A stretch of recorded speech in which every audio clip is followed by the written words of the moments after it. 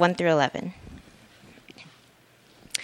Paul, an apostle of Christ Jesus, by the will of God, and Timothy our brother, to the church of God that is at Corinth, with all the saints who are in the whole of Achaia.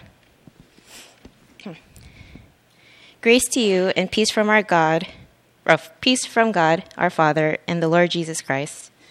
Blessed be the God and Father of our Lord Jesus Christ, the Father of mercies and the God of all comfort, who comforts us in all our affliction, so that we may be able to comfort those who are in any affliction, with the comfort with which we ourselves are comforted by God.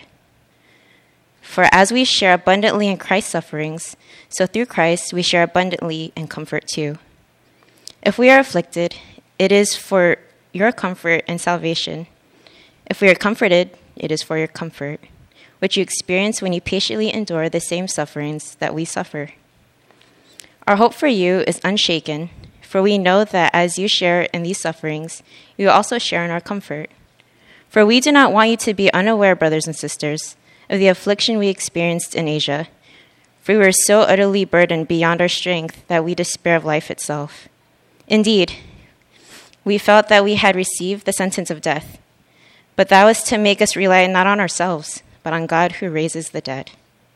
He delivered us from such a deadly peril, and he will deliver us. On him we have set our hope that he will deliver us again. You also must help us by prayer, so that many will give thanks on our behalf. Oops. On our behalf. Sorry, it's cut off. So you also must help us by prayer, that many will give thanks on our behalf for the blessings granted us through the prayers of many. The word of God.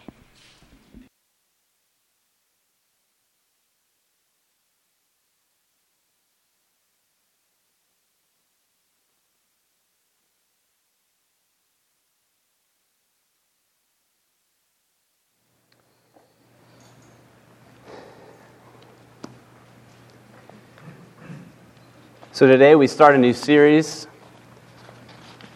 and we're looking at Paul's second letter to the Corinthians. And now we're calling this series,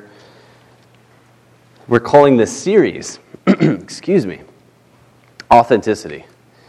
In this series, we'll be looking at what authentic Christian leadership looks like, an authentic Christian community looks like, an authentic Christian ministry looks like.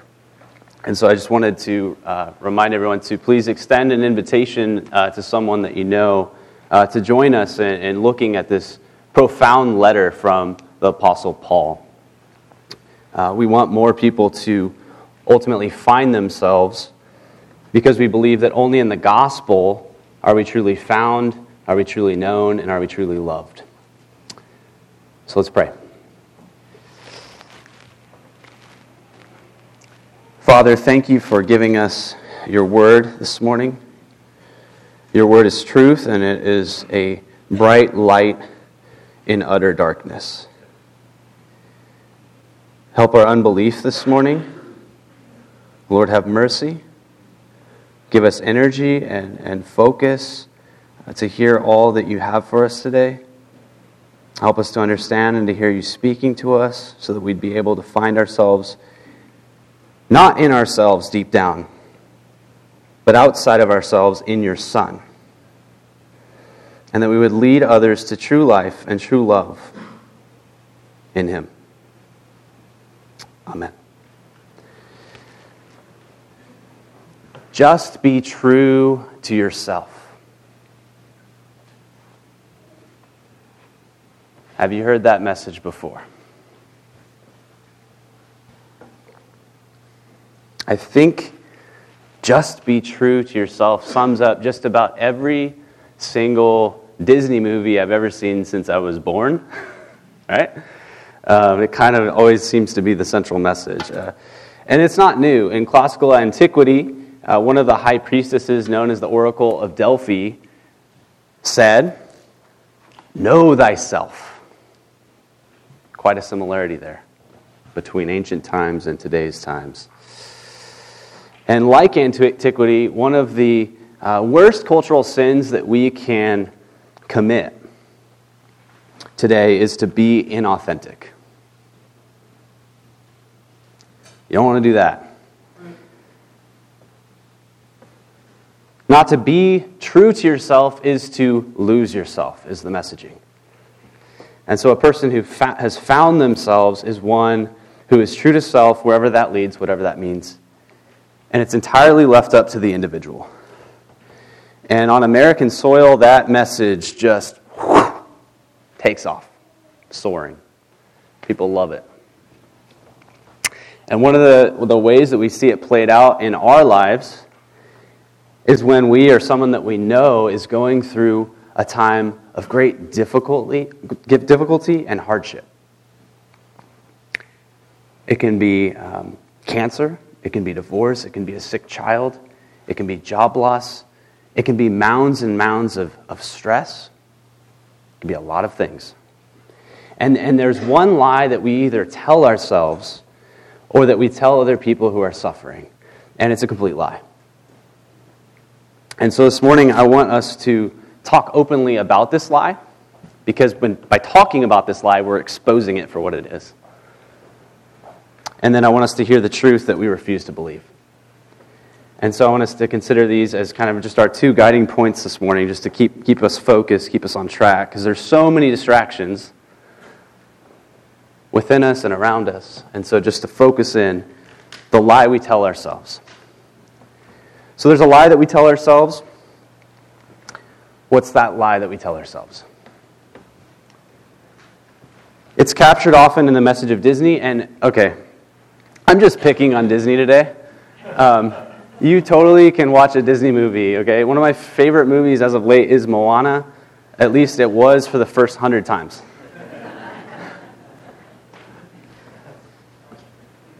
But the message that Disney would have us to hear and to have us to be the kind of counselors of and about is to be people who send signals and send this message out to everybody. God will never give you more than you can handle. Have you heard that message before? And the way we see it played out and portrayed in all kinds of different mediums, whether speech or in visuals or it doesn't matter. The way we see this is it's kind of if you just believe, or if you put enough faith in yourself, or if you discover who you are really meant to be, or in fact if you just change into who you finally want to be, whatever that is, then you'll overcome and you will get through whatever it is you're going through. That's the lie we tell ourselves and we believe over and over again. Have you ever heard somebody tell you that lie before in a different way? Has that been your experience? I don't want you to take my word for it this morning, because that would be another mistake. So I want us to consider what the Bible says about this. And so we're in the book, in the letter, 2 Corinthians. And just how many of us write letters anymore? Fewer than maybe our parents or grandparents, right? I received a letter in the mail this week that was so encouraging to me. It was a sweet, short letter, but it was so encouraging. So some people do. My wife's a letter sender. She sends letters like crazy. And we actually have an opportunity to send a letter to the other side of the world for World Mercy behind you after service if you want to send a letter to a little child who is an orphan. You have the opportunity to do so. But we don't really send letters so much. We text, we call, we message, we tag, and all of that. In the time of the New Testament, though, they didn't even have the postal service. So how would you send one message to somebody else? How would you get the message around? How would you tell people about something? You can't call, you can't text, you can't email.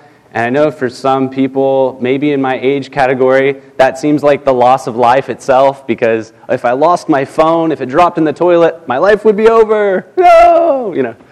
I promise if you do lose your phone, you can replace it. You couldn't do any of that, so you'd send an associate, of yours, somebody who is a delegate of you, to go by hand or on foot, or even travel on an animal, to take that message to another person, or in this case, a group of persons, churches. And so that's why we're reading this letter this morning, if you're wondering. If you're new, if you're like, what is an epistle? I see that in this Bible. That's just a little explanation for you. And so Paul follows the common conventions of writing a letter in the first century. So we see at the beginning, he tells us who it's from. He says, Paul and Timothy, verse 1, to whom it's addressed, all Christians in Achaia. Achaia was the province, so the larger area, kind of like San Diego. That's like Achaia. And then Corinth is a specific city in that general region. So like Scripps Ranch or Mira Mesa or Rancho Penasquitos, pick your city.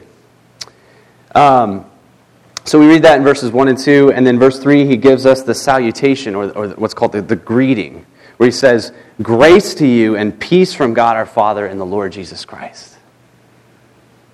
And now, that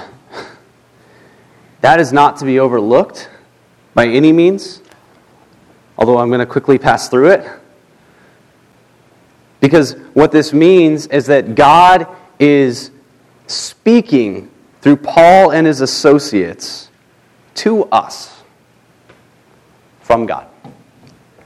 He writes as part of God's plan to God's people because of God's peace that can only be found in Jesus.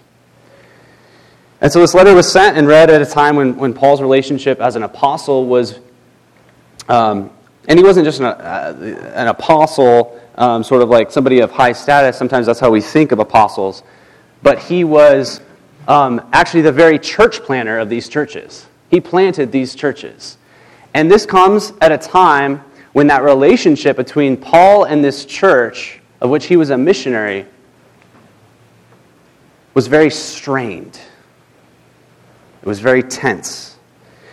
And later in the series, we're going to get into more details about that tension. But for now, there's just one thing I want us to focus on, and that's that there are intruders who have discredited him, and the people in this church are questioning Paul, who planted their church. And they're thinking, is Paul, who lives in weakness, how can this person who's so weak, how can this person have the power and the authority of Jesus Christ, the Christ? Because when they looked at who was telling the lies to them, they looked around, they saw power, they saw credibility, they saw success. And then when they looked at Paul, what did they see? They didn't see power, they didn't see success, and they really didn't think he was all that credible in their own estimation. Because their eyes still believed God will never give you more than you can handle. And so he writes this beginning with verse 3. If you have your Bibles, please open them. It'll be behind me as well. Verse 3, blessed be God, the God and Father of our Lord Jesus Christ, the Father of mercies and God of all comfort. Verse 4, who comforts us in all our affliction, so that we may be able to comfort those who are in any affliction, with the comfort with which we ourselves are comforted by God. Verse 5, for as we share abundantly in Christ's suffering, so through Christ we share abundantly in comfort too. 6, if we're afflicted, it's for your comfort and salvation. And if we're comforted, it's for your comfort, which you experience when you patiently endure the same sufferings that we suffer. 7, our hope is for you is unshaken.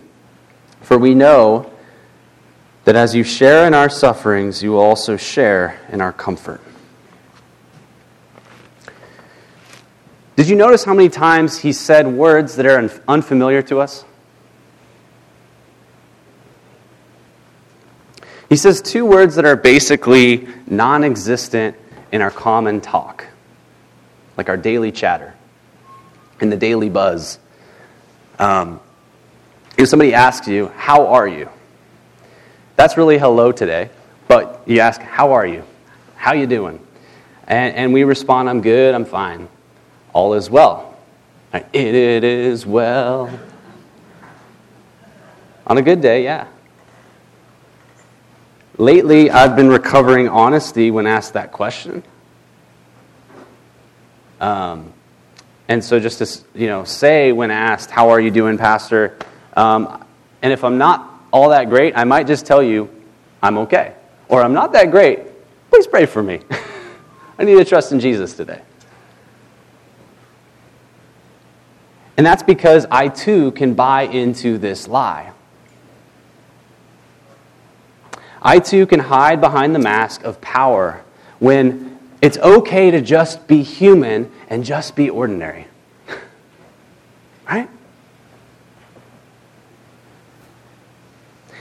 But these words, Paul says, they're uncomfortable words because success and strength and power, might,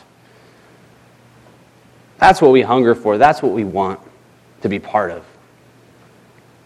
And there goes Paul saying again and again, affliction. He says suffering. Man, what's Paul up to here? The shock value maybe on our own hearts and minds is because we are so deeply entrenched in this lie that we tell ourselves.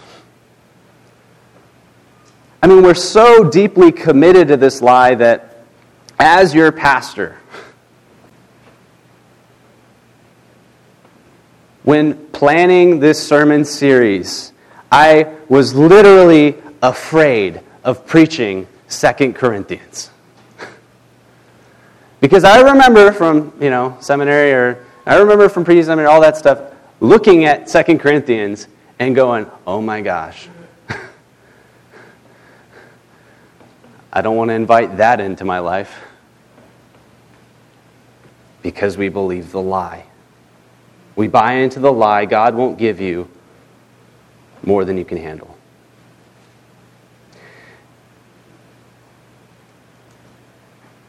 And the best word I can think of to sort of capture the sense of affliction that Paul is chasing after here, that he describes, is the word pressure.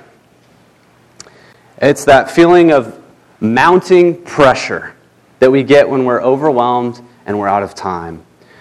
Have you ever been put on the spot before? Maybe deadlines at work have just piled up. Or you're juggling family life and work and school and soccer practice or baseball practice or whatever commitments that you've made or you've promised to make. Been asked to do too much too soon with too little time. And you feel the weight. And then of course, more gets piled on and thrown on. And more odd things happen in life, like your car breaks down. I don't know. It could happen. Or even where good things start to feel burdensome to you. And so in 1981, now some of you will remember this, Queen and David Bowie, man, they struck a chord with their hit song, Under Pressure. Anybody remember that one? Yeah, I see the head bobbing right there. That's great. I played it, sorry, G, I'm going to embarrass you. Just once. It was the only time.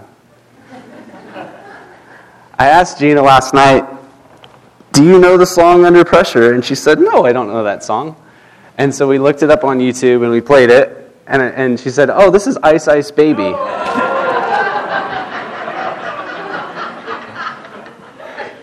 Sorry, babe. For some of us, it is Ice Ice Baby. I remember doing like some dance in junior high to that song. And that was kind of the boom, boom, boom, ba-da-dum, boom. Yeah, of course, I got that. But everybody knows that song because, of course, after we played the song, she goes, oh, I do know that song. So, redeemed. Because everybody knows that song, at least in America. Cue the hi-hat, then there's the bass line that everybody remembers. Even Ice Ice Baby. Some piano and percussion, cymbals, clapping hands, snap your fingers, electric guitar, and then that unforgettable voice, Bowie. Pressure. I'm not going to sing it. No, Bonita, I'm not singing it. You want me to? Pushing down on me. I'm not, no. Pressing down on you, no man asked for. Under pressure that brings a building down, splits a family in two, puts people on streets. Whew. Heavy lyrics when you listen to them. I didn't even realize that that's what it said. I'm like, I know that song, you know? It's like we're so quick to pass over stuff. As the song ends, you hear Bowie in the resounding, he says, "This is our dance, yes, this is ourselves." It's the human experience that Bowie did such a great job of capturing this common feeling and putting it to music. Of what it feels like to be stressed out and burdened by someone or something. Feel me? Students, parents, empty nesters, bosses, employees, those in ministry or those pursuing ministry, any of us can feel under the gun at any given time. It just takes the right amount of circumstances, the right amount of pressure on a human being, and you feel it. Under pressure. And that's because everybody's human. From the doctor that you have to go see, to the patient that you have to have visit you, if you're a doctor, to the cashier who took too long when you're at the grocery store at Costco, to the person who handed you a bulletin today, the person who set up your chair that you're sitting in, the person who you passed by on the street or on the highway to get to church, to the pastor standing right here. We all feel the weight of pressure at certain moments. And we all keep buying into the lie, don't we? We ignore the crucial facts about our lives. We do. In order to bypass and avoid the uncomfortable truth. What is that truth? The truth we refuse to believe. That's our second point, final point. I don't want you to be unaware of this truth. Okay? Because this truth will free you from whatever affliction you find yourself in, like the Apostle Paul. And this truth is so hard to believe, but it's so freeing once you believe it. So let me tell you the truth. God will absolutely 100% positively give you more than you can handle. Yes, He will. You could count on it at some point. Can I get an amen? Amen. Good. Look with me at verse 8. For we do not want you to be unaware, brothers, of the affliction we experienced in Asia. For we were so utterly burdened beyond our strength that we despaired of life itself. 9a, indeed we felt that we had received the sentence of death. These are pretty bold words here. Now we don't know what exactly happened to Paul, what he underwent, what he experienced, because commentators argue endlessly, trust me, endlessly, there's lots of argument, about three main things. And so some say it was most likely maybe it was mental illness. It was something psychological with Paul that he endured. Others say it was an illness that was terminal, but that later spun around and he ended up being all right. And still others say that he was facing intense persecution, which we know Paul did at many times, in many journeys, in many ways. And so maybe he was beaten or he was imprisoned at the time. There's a lot of talk about what may have happened, and it all could have happened. Because, the specifics here don't really matter, because if they did, he would have said it. And I think Paul is intentionally being vague. He doesn't want us to know precisely what it was so that we can identify with his experience.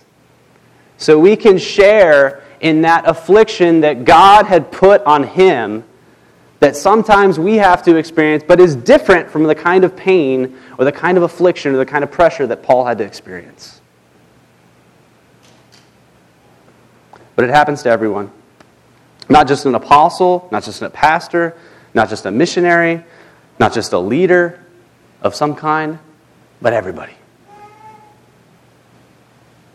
Can you identify with what he shares here? He says, so utterly burdened beyond our strength, he tells them. We despaired of life itself, he says. We felt that we had received the sentence of death. That's a courtroom jury guilty verdict that he's feeling. Pressure. And it's so clear that whatever circumstance that Paul was facing, that it had totally pushed him over the edge. He was beyond his own resources. It was bigger than he could handle. It was infinity, Daniel.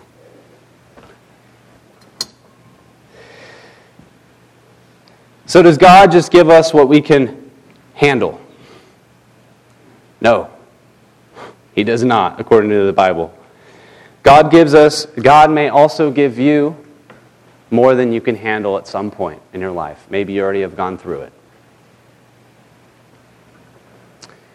Now, I'm going to share something very difficult and something still socially unacceptable to talk about.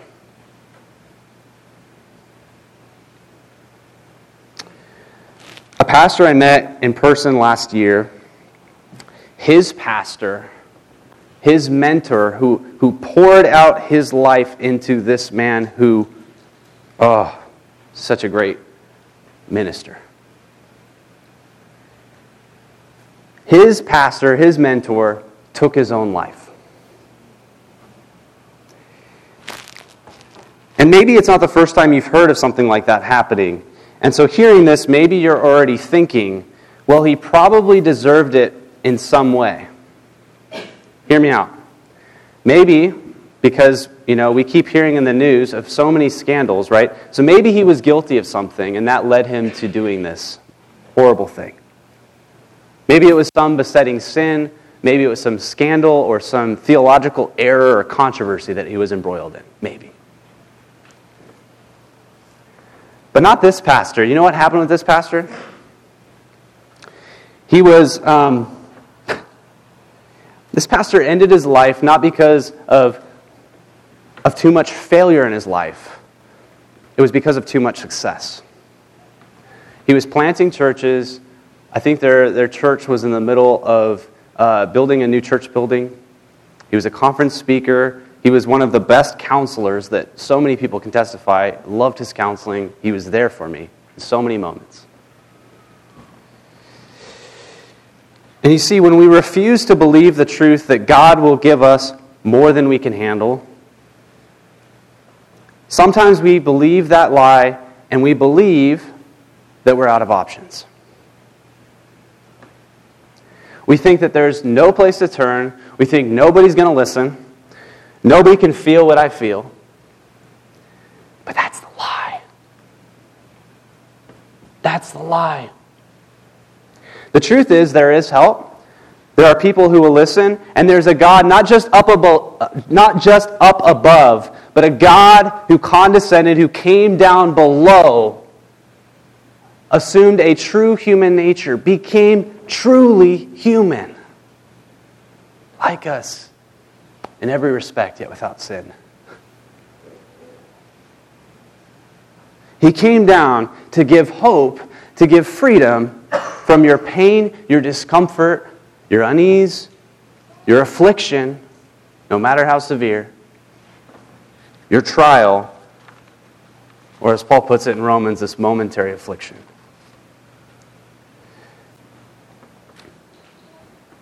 God's plan for your suffering or your pressure, says the Bible, is redemption. No matter how bad it's been, God wants to restore value to what you have lost or you are losing. Render useful what was rendered useless. Maybe you've heard Pastor Bob say that before. So you might be thinking, as you should be, well, why? Why would God give us more than we can handle? Why would I ever have to go through hell like that in this life? Isn't God supposed to be loving and kind, we might be thinking? Why do I have to endure such affliction that God lets me have? God's purpose in giving us more than we can handle is so that we wouldn't rely on ourselves, but that we would trust in Him. And so yes, He wants us to come to the end of our rope, not so we'd be strangled by it. That's to believe the lie. But here's the truth. Don't refuse to believe it any longer. God wants you to trust Him in your pain, in your suffering, in your pressure. Let's look at the last part, second part of verse 9. 9b, he says, "But that was to make us rely not on ourselves, but on God who raises the dead." Verse 10, "He delivered us from such a deadly peril, and He will deliver us. On Him we set our hope, that He will deliver us again." Now, man, suffering and unfair circumstances, illness, mental illness, it can and will happen to you at some point. Maybe it's already happened. Maybe you're in it right now. And when you're in it, it's always a crucible of what feels like fire burning. Hot fire, because it's a trial. It doesn't feel very good. Not very good at all. And there are two ways that we can respond whenever this is upon us or within us. The first way is to keep trusting in ourselves, which will only lead to despair, to more bitterness, to relational breakdown, and a host of other things. Because when the pressure's there, who can stand it? Right? Nobody can. Now, the second way that we can respond is to cast our cares onto the one who cares for us. The one who cared so much for us that He sent His Son to endure the worst kind of human and divine affliction that a human being could ever handle, so we wouldn't have to bear that kind of punishment and suffering. And I'm talking about Jesus. I'm talking about the gospel. So the pressure that you're under doesn't have to end badly. Paul's offering all of us not a way out, but a way through it that leads to encouragement and comfort and hope, no matter what. And so when you face pressure, God wants you to come to Him and to dive deeper into fellowship, into community with one another, with others who suffer too, and to celebrate with Him and with others, not defeat, but victory. Victory through the one who suffered for us, but who was also raised for us for our justification. God allows for us to suffer, to be put under pressure, so we'll learn and we will relearn again and again how to trust in the one who had power over death, who has killed death itself, and offers you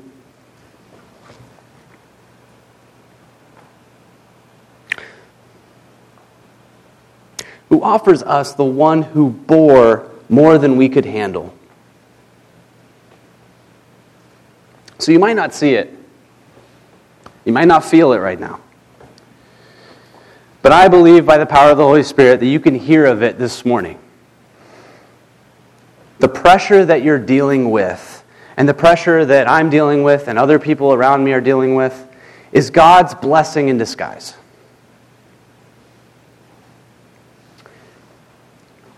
It's always a moment for us to draw closer to God in Christ, and through Christ, closer to one another. But our pain, it has a way of blinding us, and when we're facing unbearable pain, bending in breakable circumstances that stretch us beyond our limits, beyond maximum capacity, that's complete overload, systems failure, right? Anybody? Okay. Some of us turn inward. This is how we respond. Some of us turn inward to self-pity. Others of us will harden and will get more prideful. We'll get arrogant.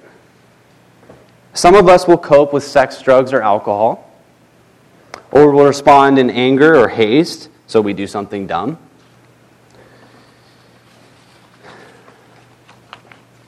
And whenever we do any of that, we miss out every time on the tremendous gift that God wants to give us, that God wants to give you this morning. See, God's inviting us. He's inviting you into seeing something that we can't ordinarily see. And we almost just missed it this morning. We've almost just missed it. And that something is the blessing of God himself. Verses 3 through 7, they began with celebration, with a song of praise to the God of comfort.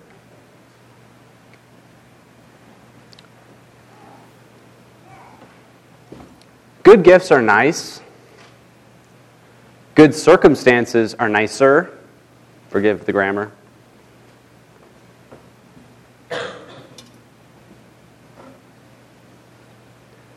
But receiving God himself in Christ, the gift giver himself, is better.